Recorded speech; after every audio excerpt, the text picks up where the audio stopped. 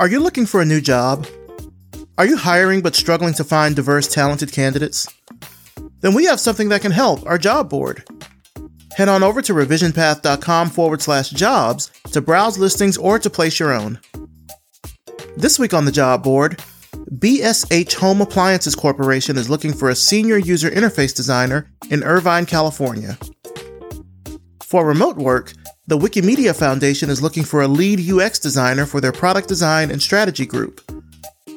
And Design Action Collective is looking for a lead web designer in Oakland, California, or remotely.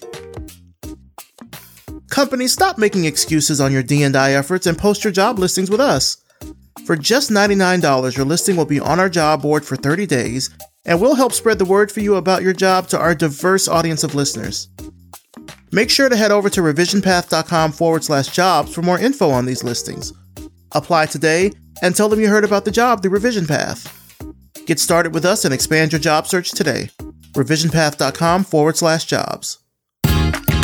You're listening to the Revision Path Podcast, a weekly showcase of the world's Black graphic designers, web designers, and web developers.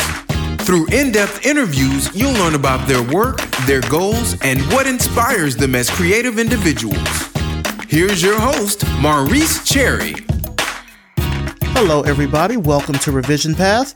Thank you so much for tuning in. I'm your host, Maurice Cherry, and this week I'm talking with Mark Smith, an industrial designer in Copenhagen, Denmark, and the head of design at Studio Mark Smith. Let's start the show. All right, so tell us who you are and what you do. My name is Mark Smith, and I am an industrial designer based in Copenhagen, Denmark, with a studio business called Studio Mark Smith here in Copenhagen, Denmark. Nice. Now, I've been asking everyone on the show, because of this pandemic, how they're holding up, but how are you doing? How is sort of the coronavirus and everything being handled in Denmark? Right now, it's pretty good. I think, except for public transportation or like maybe going into a restaurant or something like that, you really wouldn't even see people with masks. Yeah, I mean, we had the same tough time I think the world had, especially in the spring, early summer with confinement. But now things are pretty good. Okay.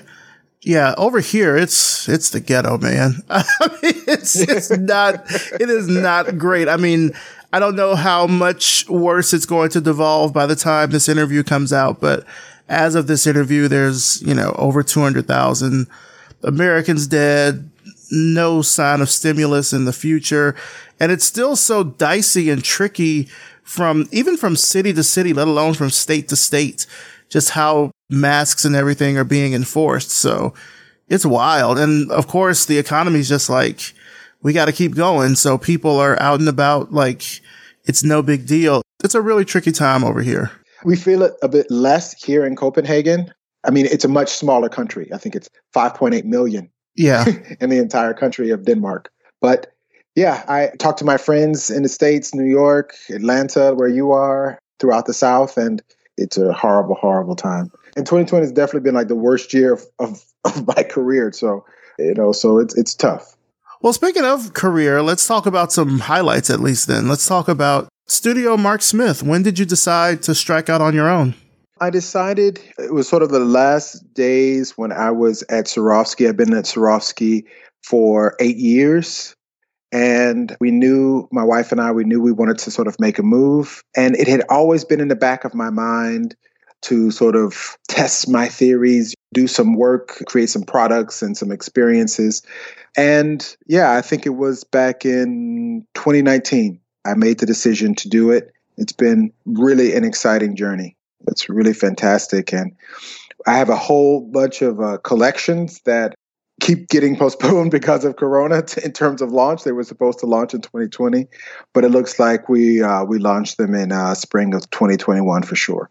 Well, I want to dive more into your time at Swarovski later, but what's kind of a regular day like for you now then that you're out on your own? A regular day for me is, I would say, mainly working on my collection stuff, my collection work. Right now I'm doing a collection of jewelry. So I have a collection called Hidden. And Hidden began as a collection for lighting and home products, like a planter, various things you would have around the home decor type of products. And I was asked if I could bring that and translate that story into jewelry. And so I've done that. And now we will be launching that in Dubai in 2021. Exciting. I mean, aside from kind of the exhibition part, are there any parts of your work that are different now because of the pandemic?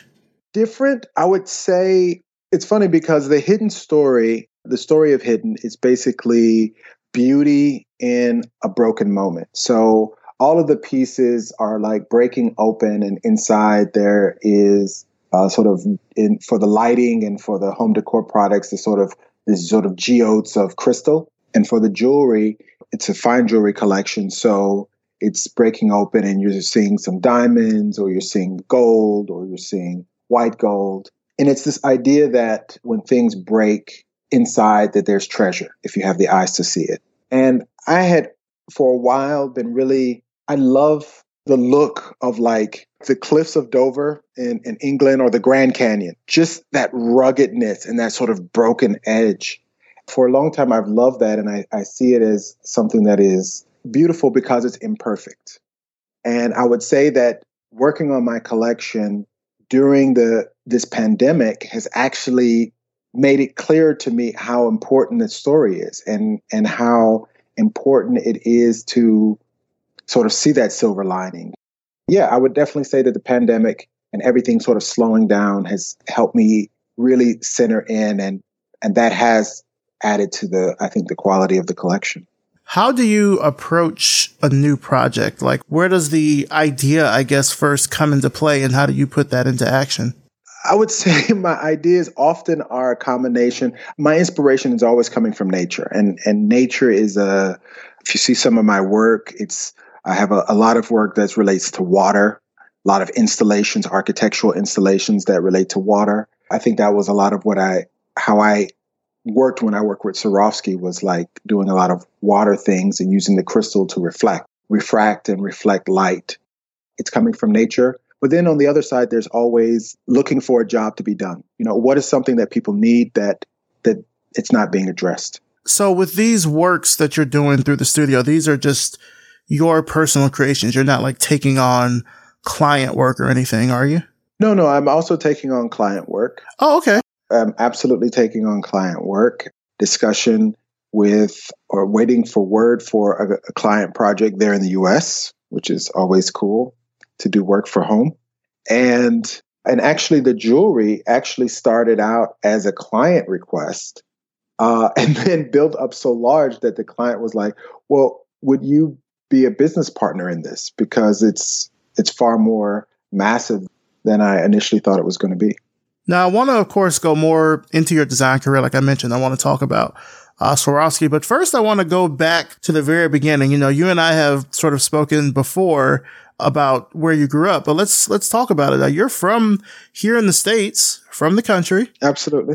As we were talking before, from the country to Copenhagen, but exactly. I was telling you that I think that's a perfect title for a book or something. From the country to Copenhagen. So where did you grow up? So I was born in Columbus, Georgia, which is right next to the Chattahoochee River. And part of my childhood was there in Atlanta, and the rest was there in Alabama. We moved back to Alabama, and I was living in Alabama when I graduated. I have 2 degrees from Auburn University, one a Bachelor in Environmental Design and a Master's of Industrial Design from their College of Architecture programs. And yeah, just a good old Southern boy. Were you exposed to like design and art like this early on? Like, do you remember that? Not per se. My mom, both my parents were really fantastic, but my mom, she saw that I was always into drawing. And so they were always buying like those like how to draw books. I don't know if people still do that, but it's like how to draw cartoons, or how to draw horses, or how to draw a face, and she would get me those books. And I was always drawing. I was the one that the teacher in the class asked to help with the posters and to decorate the bulletin board and all of that kind of stuff. But aside from that, I didn't have any sort of remotely formal exposure to it until I would say, I think it was like my junior year in high school. And then eventually from there, you ended up going first to Auburn University. Is that right? Like you said? Yes. So I went to Auburn University. When I first went to Auburn, I was a business major. Oh, okay. Yeah, I was a business major, majoring in marketing. And back then, because I didn't sort of start any sort of formal work in art until my junior year in high school, it was always just sort of a side thing. And my parents were like, yeah, that's a nice thing. And maybe you can paint on the weekends, but, you got to go to school and do a real career and a real job. And so back then, I thought I was going to be a corporate attorney. And I had my whole plan. I was going to major in business and minor in pre-law and then go to law school at Emory University because my mom, she got her master's at Emory there in Atlanta in nursing. That was the master plan. And then, I don't know, it's sort of funny, but it was a kind of the genie in the bottle. It was like it opened. I took a class my junior year. I threw myself into it and I was winning all this sort of art competitions and everything. And so for my last 2 years of high school, and I was miserable. I mean, I was miserable. I tried so hard to just like buckle down and focus and everything. But before you know it, I got a part-time job designing T-shirts at a little T-shirt company called Master Graphics. And I started just doing all sorts of artwork, like getting paid for it all over campus. It was a pivotal moment. I was painting a wall mural in a restaurant and I was 21 years old. So I should have been graduating that year. It should have been my senior year. And I had basically dropped out and I got offered a job with Blue Cross Blue Shield in Birmingham, Alabama to work in their communications department. And all I needed to do was to finish my year. They didn't care what my grades were. They just loved they were having lunch in the restaurant where I was doing the wall mural. And they were just like, just finish and come. And I realized I don't want that. I should have been ecstatic. I was a horrible business major. My GPA was not, was in the toilet. I mean, I could graduate, but just. And so to get an offer from Blue Cross Blue Shield in Birmingham and have that sort of guaranteed job, and they wanted me to intern that summer, should have been like just, a gift from God. And in that moment, and I told the recruiter, the director of human resources, I said, I would love to take the job, but I'm going to be going to New York. At that time, I had no idea if I could actually go to New York to art school. But in that moment, it was just clear that I had to leave. And that's what I did. I went to Pratt Institute, winter semester, January 1993, with only enough money to be there for one semester. Wow. So you really took a leap of faith. Absolutely. Just pure, I just felt, I made this sort of tears in my eye, impassioned plea to my parents. And I just felt like if I didn't do that, I would just regret it for the rest of my life. Now, I imagine it had to be a pretty big shift going from Auburn, Alabama to New York City in the winter in 93. What do you remember about that first year? I remember being utterly unprepared in every sense of the word. I had never been far from home ever in my life. From where my parents lived to Auburn it was like a 45-minute car drive. And I never forget my first night there, I realized that I didn't pack sheets. Oh, no. I didn't pack sheets for the bed. So I was on this bare mattress in the dormitory, curled up in this winter coat, and that was all I had to sleep with. And I didn't even know where to buy sheets. I was just completely terrified of everything. I remember putting some backup money in my deodorant can because I did all this sort of crazy stuff. I got lost. I mean, every like country hick boy goes to New York City story you can imagine happened to me. Wow. I realized that while I had this skill for drawing, that art is this really complex mental I mean, you have to be extremely smart. And it's just like in engineering or any other sort of science, the visual science, form science, all these sorts of things, design is, and Pratt is like one of the top schools in the world for that. So I was in the bottom of my classes, just like in business school, but now I cared, now I was like, this shouldn't be the case. What is happening? How is it that I'm failing this class and I'm giving my everything to it? But sort of took about a year, but went from the bottom to the top. Then I was in the tops of my classes. Nice. And I really felt that I was in the right place. So once you graduated from Pratt, and we've actually had a few Pratt alums here on the show. Once you graduated from there, what were some of those kind of first design gigs? 'Cause I'm assuming you probably stuck around in New York for a while once you got the hang of it, right? I did. I had a lot of different gigs. I worked at Averex. It's leather. They do leather jackets. I remember seeing that in like Vibe magazine.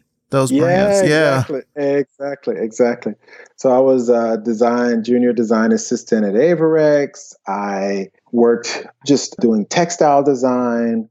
Looking back on it, I did a lot of work within the sort of fashion sector there in New York around 47th Street.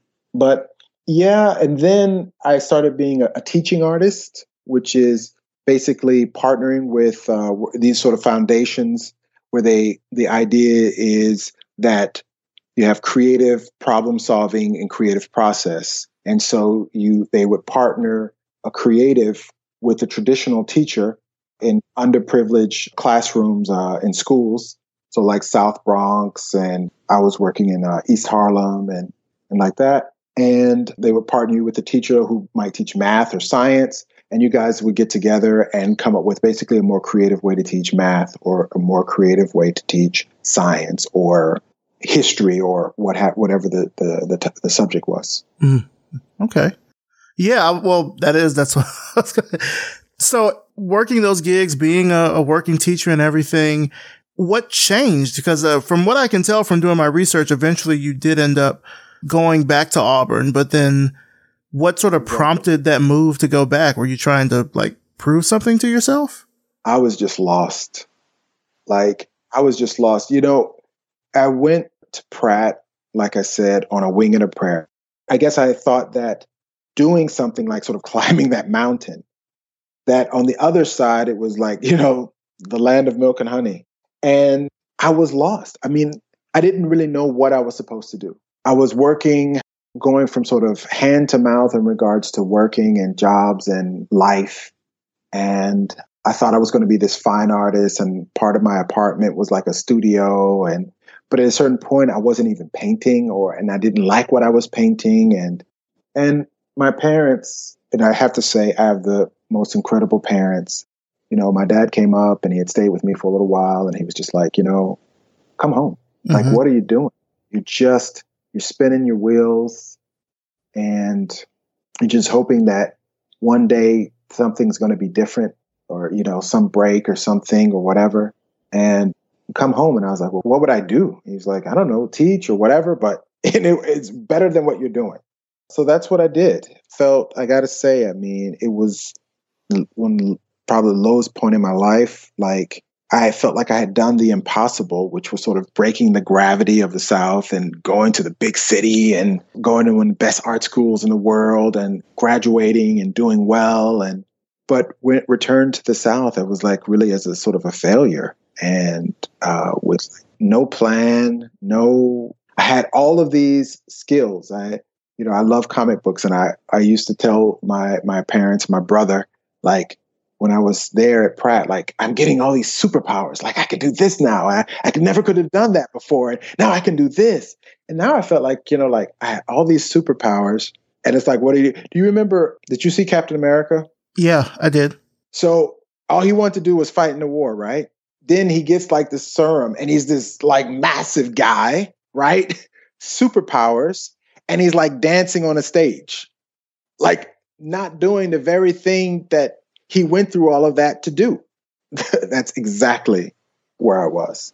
So I went back, and a friend of my parents had said, yeah, he should go over there and look at the industrial design program at Auburn. And my roommate, my former roommate at Pratt, my first roommate at Pratt, he had been an industrial design major, and I just had such admiration for that work and what the industrial designers did. And so I went to check it out, and thank goodness I met the head of the program, and he convinced me to go there. I would say the second best decision, one of my second best decisions of my life at that time to do that. The first number one best decision of my life at that time was to go back home, because it was really what I needed, and it grounded me, and it put me in the right frame of mind to turn my life around. Yeah. There's something that you touched on here that I want to kind of draw out a little bit, because I feel I personally relate to it, which is being from the South, from a small town, particularly in Alabama, going off elsewhere to a bigger city to try to make a name for yourself. And then this sort of silent, I guess, fear that motivates you to do well so you don't have to go back. Like the way you said it, you sort of characterized going back home, or you saw it, I guess, as a failure, but it ended up being this reset. And I mean, I'm thinking personally for myself, I'm guessing it's probably this way for other people that are from like small towns. You want to try to grow out of your situation. And sometimes going back to that can feel like you're sort of like regressing, or you're like taking Absolutely. a step back. Absolutely. I mean, I know people who are still in New York. And I think New York City, I think most big cities are full of people who, you know, the quality of their life, the quality of their careers, the quality of what they achieve is not really greater because they're in that city. The city just becomes a great place to hide. It's like, yeah, you know, so-and-so, yeah, there's in New York. I don't know, they're doing something, you know, they're, you know. and you know what I mean? And I knew people like that who were just there. Yeah. You know, like I said, I think I'm very thankful to my family. They really framed it like, we need you here, we want you here, and we think it's also good for you too. It takes courage to leave, and for sure it takes equal to greater courage to come back, especially when you haven't achieved what you thought you were going to achieve. Yeah. Yeah, the only thing I had when I got back was that piece of paper from Pratt, which, not to diminish it, not to say that was a small thing, but the best thing that paper did was get me into the industrial design program at Auburn. Yeah. And so you're back home, you're at Auburn. You co-founded something at Auburn called Design Seed, I believe. Yes. What was Design Seed? So the concept of Design Seed is that you have this huge, like, band that goes through the center of the state of Alabama, through Selma. Selma is at the heart of it, called the Black Belt. And the Black Belt is basically where all this sort of rich black soil geologically swept down from the Mississippi River through the center, this big sort of band through the center of the state. And because of the rich black soil there, it was the most intense center of agribusiness, slavery, plantation in Alabama, arguably in the entire South. So you had just this concentrated amount of slaves in this region called the Black Belt. And when slavery ended, the blacks of that region were just left to poverty. And it hasn't changed at all. And so the idea of Design Seed was that the problem with that region is that you really can't make money with agribusiness, right? With the farming. You can't make enough money to live. And the real money is in manufacturing, in industrialized employment and in industrialized products. And so the idea was to design products that could be manufactured profitably in this region and to seed that region with these micro manufacturing businesses that could start and create jobs. And then the idea is that Design Seed would use all of the leverage, all of the intellectual leverage of Auburn University, University of Alabama, funding from both state and federal levels, and all of this sort of concerted effort to create these micro manufacturing businesses that would then grow up in that area and employ more people, and employ more people, and employ more people. So that was the concept of Design Seed. I proposed it, I think, literally within the first month of my graduate school. And within the first month, it got funded from the College of Architecture. By the end of that semester, it was funded by the university. And by the time I graduated, it was like a lightning rod for all sorts of federal funding for the university. So I actually graduated, got a job designing barbecue grills and turkey fryers in Columbus, Georgia, at a place called Masterbuilt Manufacturing. So I had gotten that job and I was doing that work. And then I got a call back from my old thesis advisor, and who was also my partner, Tsai Liu, and a Taiwanese guy. He's now the head of design at North Carolina State University. And Tsai was like, hey, can you come back? And I was like, what do you mean, to visit? He was like, no, like, we need you to come back because we got all this funding after you left. And we need you to come back to run this. And so I did that. And everything was going phenomenal, incredible. In 2010, we were like the youngest project to win the Southern Growth Policies Innovation Award out of Kentucky. And everything was going great. And then the financial crisis hit there, 2009, 2010. All the funding just dried up. We never got a chance to launch even a single business. Oh, what ended up prompting the move to Europe? So imagine that I'm fighting the good fight. I'm driving up to Washington, D.C. and presenting to congressmen and all of this sort of stuff to keep my project alive.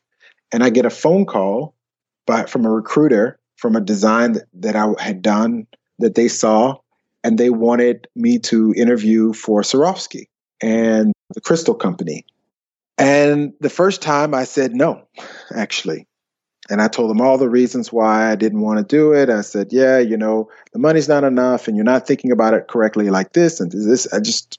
It was a really interesting thing because it's never happened to me before or since. I said all the reasons why they were thinking about the job incorrectly. I did all the things you're really not supposed to do when you're interested in a job, because I wasn't interested in the job. And they called me 2 months later and said, we fixed everything. Would you still be willing to interview for the job? And so I did, and I got the job. And that's how I began with Swarovski, which is headquartered in Austria and Switzerland. There's two headquarters, one in Wattens, Austria, and the other one's in Menendorf, Switzerland.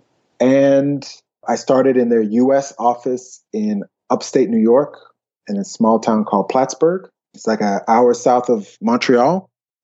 And I was there for 3.5 years and then moved to Europe. So it sounds like, you were, like you said, fighting the good fight here, doing what you could. You came back, you got the reset that you needed, and then this opportunity kind of came out of nowhere, it sounds like. Honestly, I think it's really interesting. I wish it could be one of those sort of stories where I would say, it was my big break, and I knew it was my big break. But I did. I absolutely did not. Taking the job with Swarovski was my big break. It was like a rocket ship. I mean, just from day one, it was like just absolutely transformative in the scope of the work, showing what I could do, learning what I could do. I'll never forget, it was literally within the first week on the job. And I'd gone in at 6 a.m. because it was so overwhelming that I thought, well, I just need to kind of like catch up a little bit. And as soon as everyone gets into the office, like I don't have a chance to breathe. The general manager of the company was there by the coffee machine at 6 a.m. And he was like, Mark, wow, it's so great that you're in early. That's perfect. Come on to my office. And I was like, oh, come on. Like I come in at 6. I need to come in at 5 a.m. just so that I can get some peace. And I go in and all the heads of the departments are there. And he said, yeah, we were just sitting here thinking that Mark should be on this call, but you just started. So we just didn't hadn't thought to invite you, but it's perfect that you're here. So we're all here because this is a phone call with China, Beijing, and we're discussing designing the largest crystal dragon in the world. And you're going to design that. So here we go. And I was like, I'm sitting there like in shock, designing the largest crystal dragon in the world for China, Mm-hmm. And it was like that. I mean, just really incredible projects, incredible opportunities, and incredible growth. Now, I know that, you're not at Swarovski anymore, but I'm curious about something particular, I guess, as we're here in this pandemic, because so much of consumer spending has changed right now. Like, I don't know if people are really spending money, certainly not on travel and entertainment like they used to. And I would imagine that probably is the same way for luxury items too. How do you see a brand like Swarovski, or I would even say kind of a brand of what you're doing because you're making custom jewelry? How do you sort of adapt to these times when there's now probably a new definition around luxury items? I think first, the jury is still a bit out in regards to what's going to happen with the luxury industry as sort of we going forward. So when I took the job at Swarovski, you have to think that I got hired November 2010. So it was still very much the recession at that time. The housing bubble had burst. And if you had asked me as just sort of a regular person, would it be the time to sort of build up a department dealing with luxury installations and luxury products? I would have said no, but I would have been wrong. I mean, the luxury industry was booming during that period of time. So it's going to be interesting. I don't know. I mean, this is a different circumstance, and there's always those who have means and want to buy it. Now, with the work that you're doing, and even the work that you did with Swarovski, you're designing for an international audience. What are some of the challenges with that? There's a lot of challenges designing for international audience, a lot. And I think it took me a long time of development and a long time of training to be able to design for a truly international audience. And I do say that in a way where I mean truly international audience. A lot of that has to do, and I think the great thing is that I think once you sort of get to understanding the difference of the process, it's a lot about understanding what we have in common. And we have a lot. It's been said, and I think it always bears repeating, there's only one race, and that's the human race, period. You have different body types, different colors, different hair textures, different features, all of that. But at the end of the day, there is only one race, and that's the human race. And so designing internationally has some to do with ergonomics in terms of different body types and different features, physical features. But I think largely it has to do with thinking more culturally, in a more cultural, global mindset. So, for instance, when I draw my inspiration from nature, there's not a culture on this planet that does not respond to a beautiful sunset. There's not a culture on this planet that doesn't stare into a fire and tell stories. There's not a culture on this planet that doesn't love water. Kids don't want to swim in it and play in it and all of that. So I think, when you think, sort of pull back, if we could fly into space and pull back and you see this wonderful blue marble that we all share, designing internationally is not as problematic as you might think. I would say there's more like not overthinking it. And they're just really seeing everybody as human. I can't emphasize that enough. Just seeing everyone. I see it in myself. Every time I travel to a new place, you go to Asia and they love watermelon. And there's no stereotype. There's no stereotype like, how it is in the US and the South, Black people love. Truth is, everybody loves watermelon, Yeah. And fried chicken too. Exactly. And fried chicken too. And so much of this stuff is constructs. But yeah, if you just think about just people who are like you culturally, physically, then yes, then designing internationally might be challenging. Mm-hmm. So now you're in Denmark, you have your family there, your studio is there. In general, like, what's life like for you there? Do you think there would be something that would prompt you to move back to the States one day? Just curious. I don't know. I really like it here.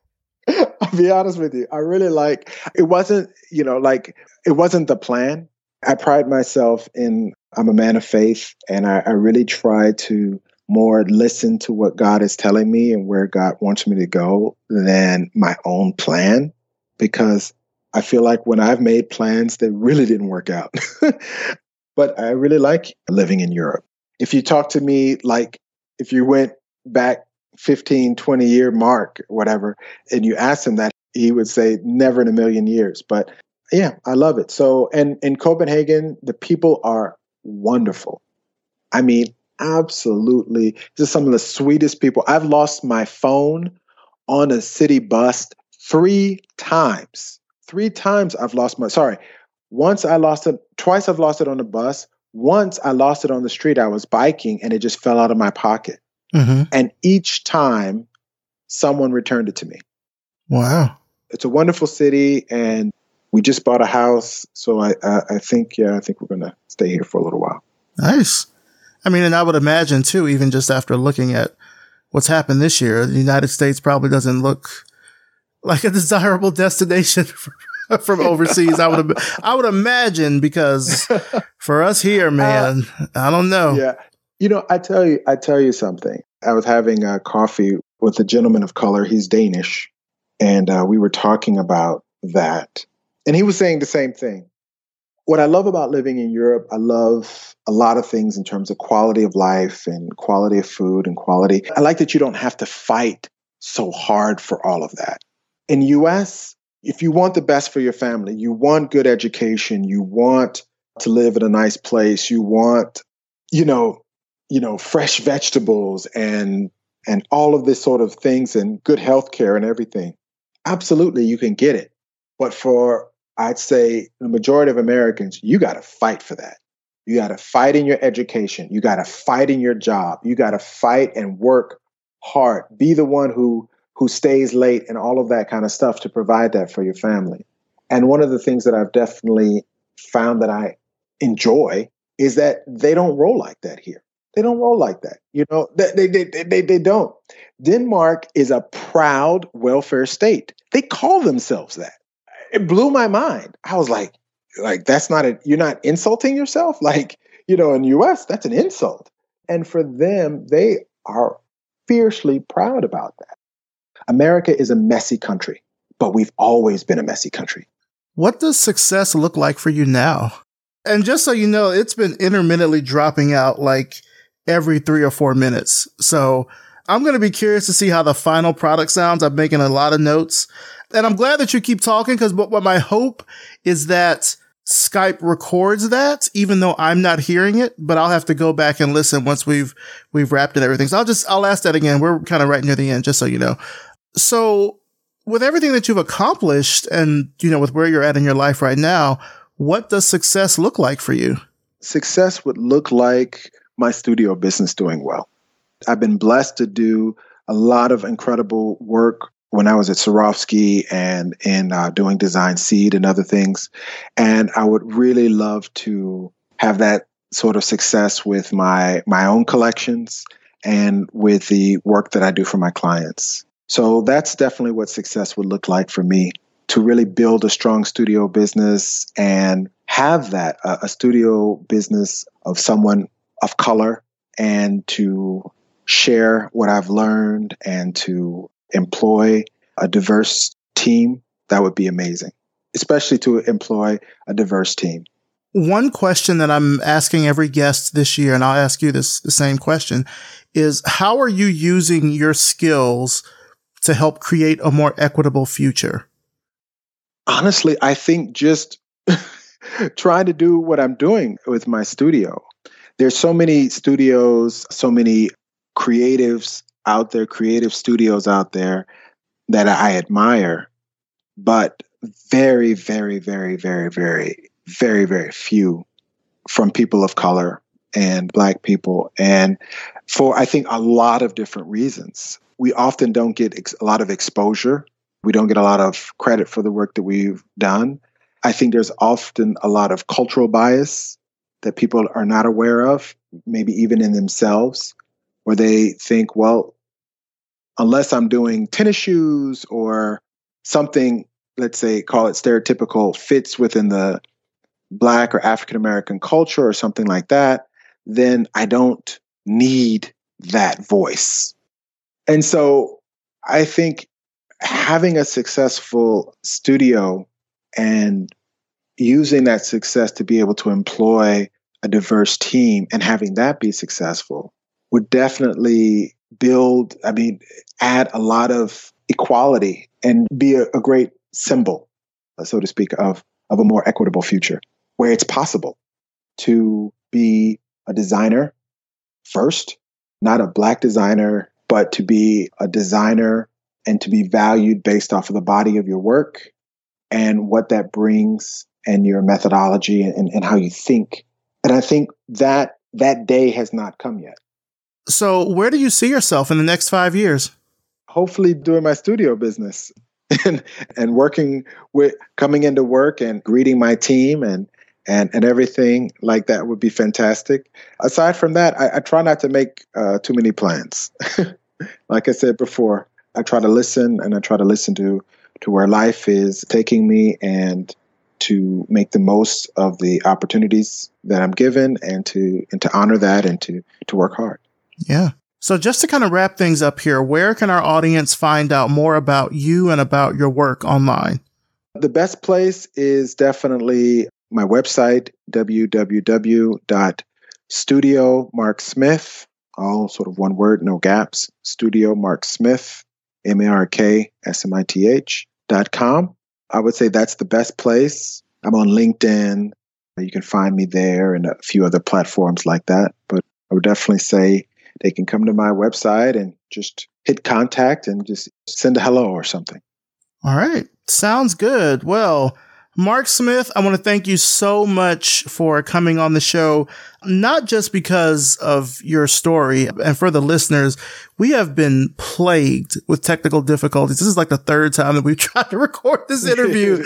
And I'm so glad that it is pretty much gone off mostly without a hitch. But no, I'm glad that you were able to kind of share your journey from small town in Georgia / Alabama to working in Europe and really kind of all the steps along the way. I think it's important to show that there is no one set discrete path to success in this industry, that you can sort of bounce around and figure things out and kind of come up with your own plan, which is what you've been able to do and what you're continuing to do through your studio. So thank you so much for coming on the show. I appreciate it.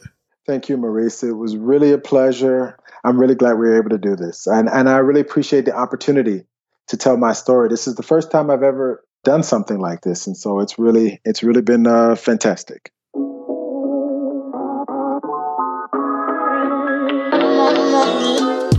Big thanks to Mark Smith. And of course, thanks to you for listening. You can find out more about Mark and his work through the links in the show notes at revisionpath.com. Revision Path is brought to you by Lunch, a multidisciplinary creative studio in Atlanta, Georgia. Are you looking for some creative consulting for your next project? Then let's do lunch. Visit us at yepitslunch.com. I'll put a link to it in the show notes. This podcast is created, hosted, and produced by me, Maurice Cherry, with engineering and editing by RJ Basilio. Our intro voiceover is by Music Man Dre, with intro and outro music by Yellow Speaker. So what did you think of this episode? Hit us up on Twitter or Instagram, or even better, by leaving us a rating and a review on Apple Podcasts. I'll even read your review right here on the show. As always, thank you so much for listening, and we'll see you next time.